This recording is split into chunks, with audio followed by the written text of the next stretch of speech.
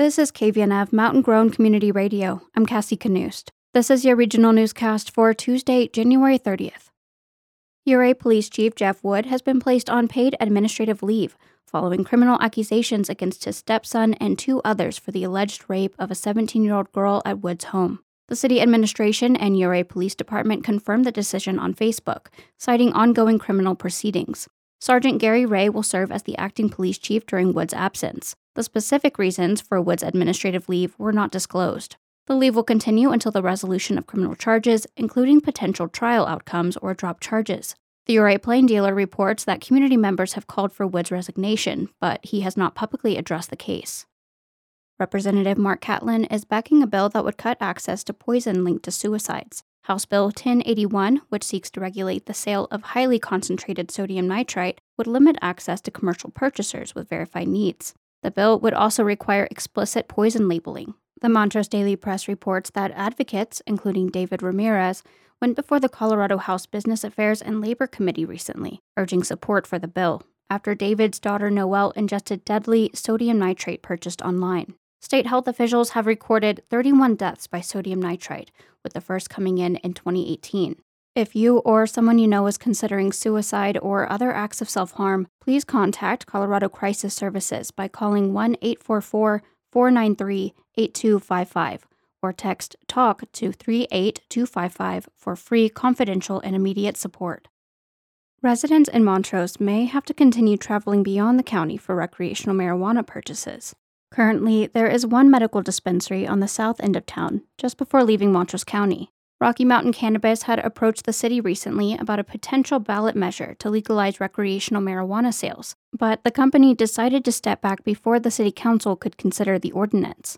The petition was brought forth to us. It was accepted as to form. However, they have not submitted the requisite amount of signatures, or any signatures for that matter. So with that, there will not be an ordinance for the excise tax before you this evening. It will be on the agenda, but it will be pulled from the agenda. That was Chris Dowsey, Montrose's city attorney, speaking to city council during the last work session meeting on January 16th.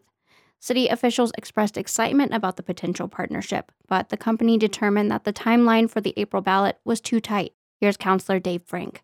I think it's important for the citizens to recognize that we are cognizant of that potential for that issue, and that I think it's very important that we have laid this groundwork and kind of set our minds toward what would happen and what we need to do in order for this to be an acceptable practice. Rocky Mountain Cannabis plans to pursue the process for the spring of 2026. The company would need to gather the required signatures within the next 5 months.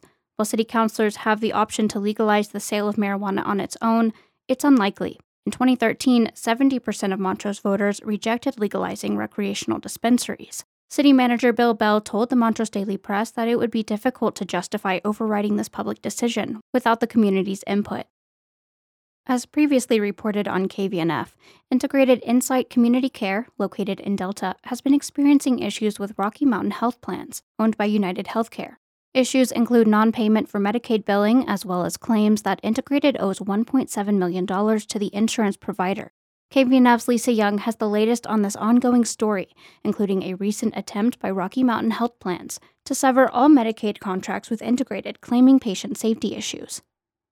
On January 18th, Western Slope counties served by Integrated received a notice from the Department of Healthcare Policy and Financing. The agency stated they received and are investigating concerns regarding patient safety at Integrated. The statement also mentioned the ongoing financial and operational business challenges at the mental health care provider.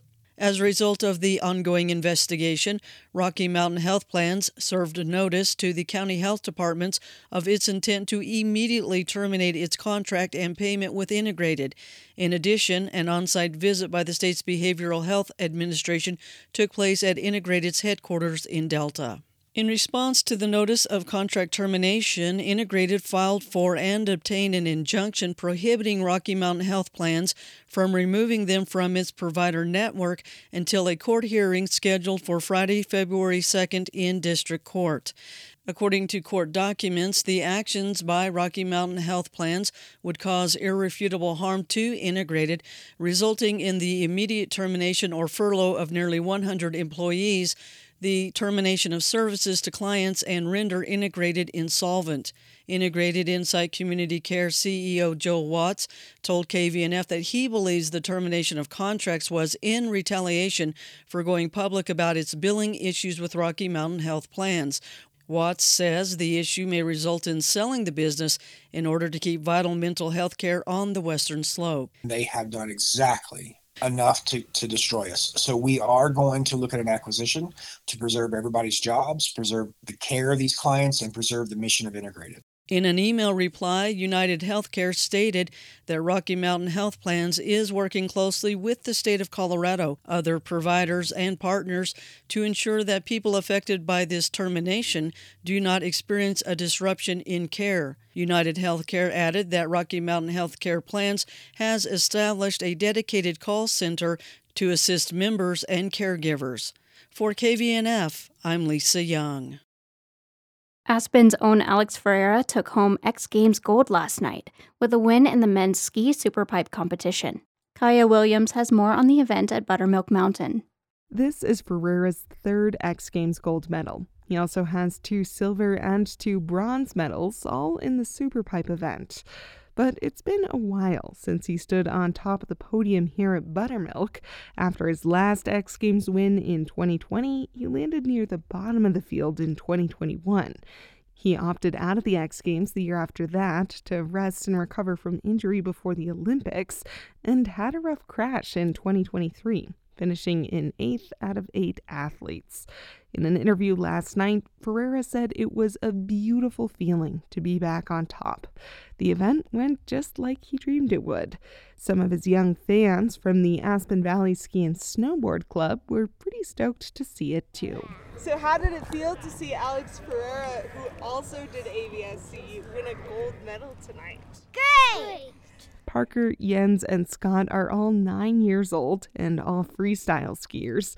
They say it feels pretty good to see athletes like Ferreira soaring to new heights in their hometown. Does it make you feel like you could do that someday? Yeah. Ferreira won the superpipe competition with tricks like a 1620. That's 4.5 rotations. His fans are working up to it with 180s, 360s, and tail grabs. From the Edlis Neeson Arts and Culture Desk, I'm Kaya Williams. This wraps our regional newscast for today. I'm Cassie Knust. As always, you can email in story ideas, feedback, and questions to news@kvnf.org. The KVNF newscast airs Tuesday through Friday each week at 8 a.m. and again at 5:50 p.m. following All Things Considered. Thanks for listening to and powering KVNF, your mountain-grown community radio.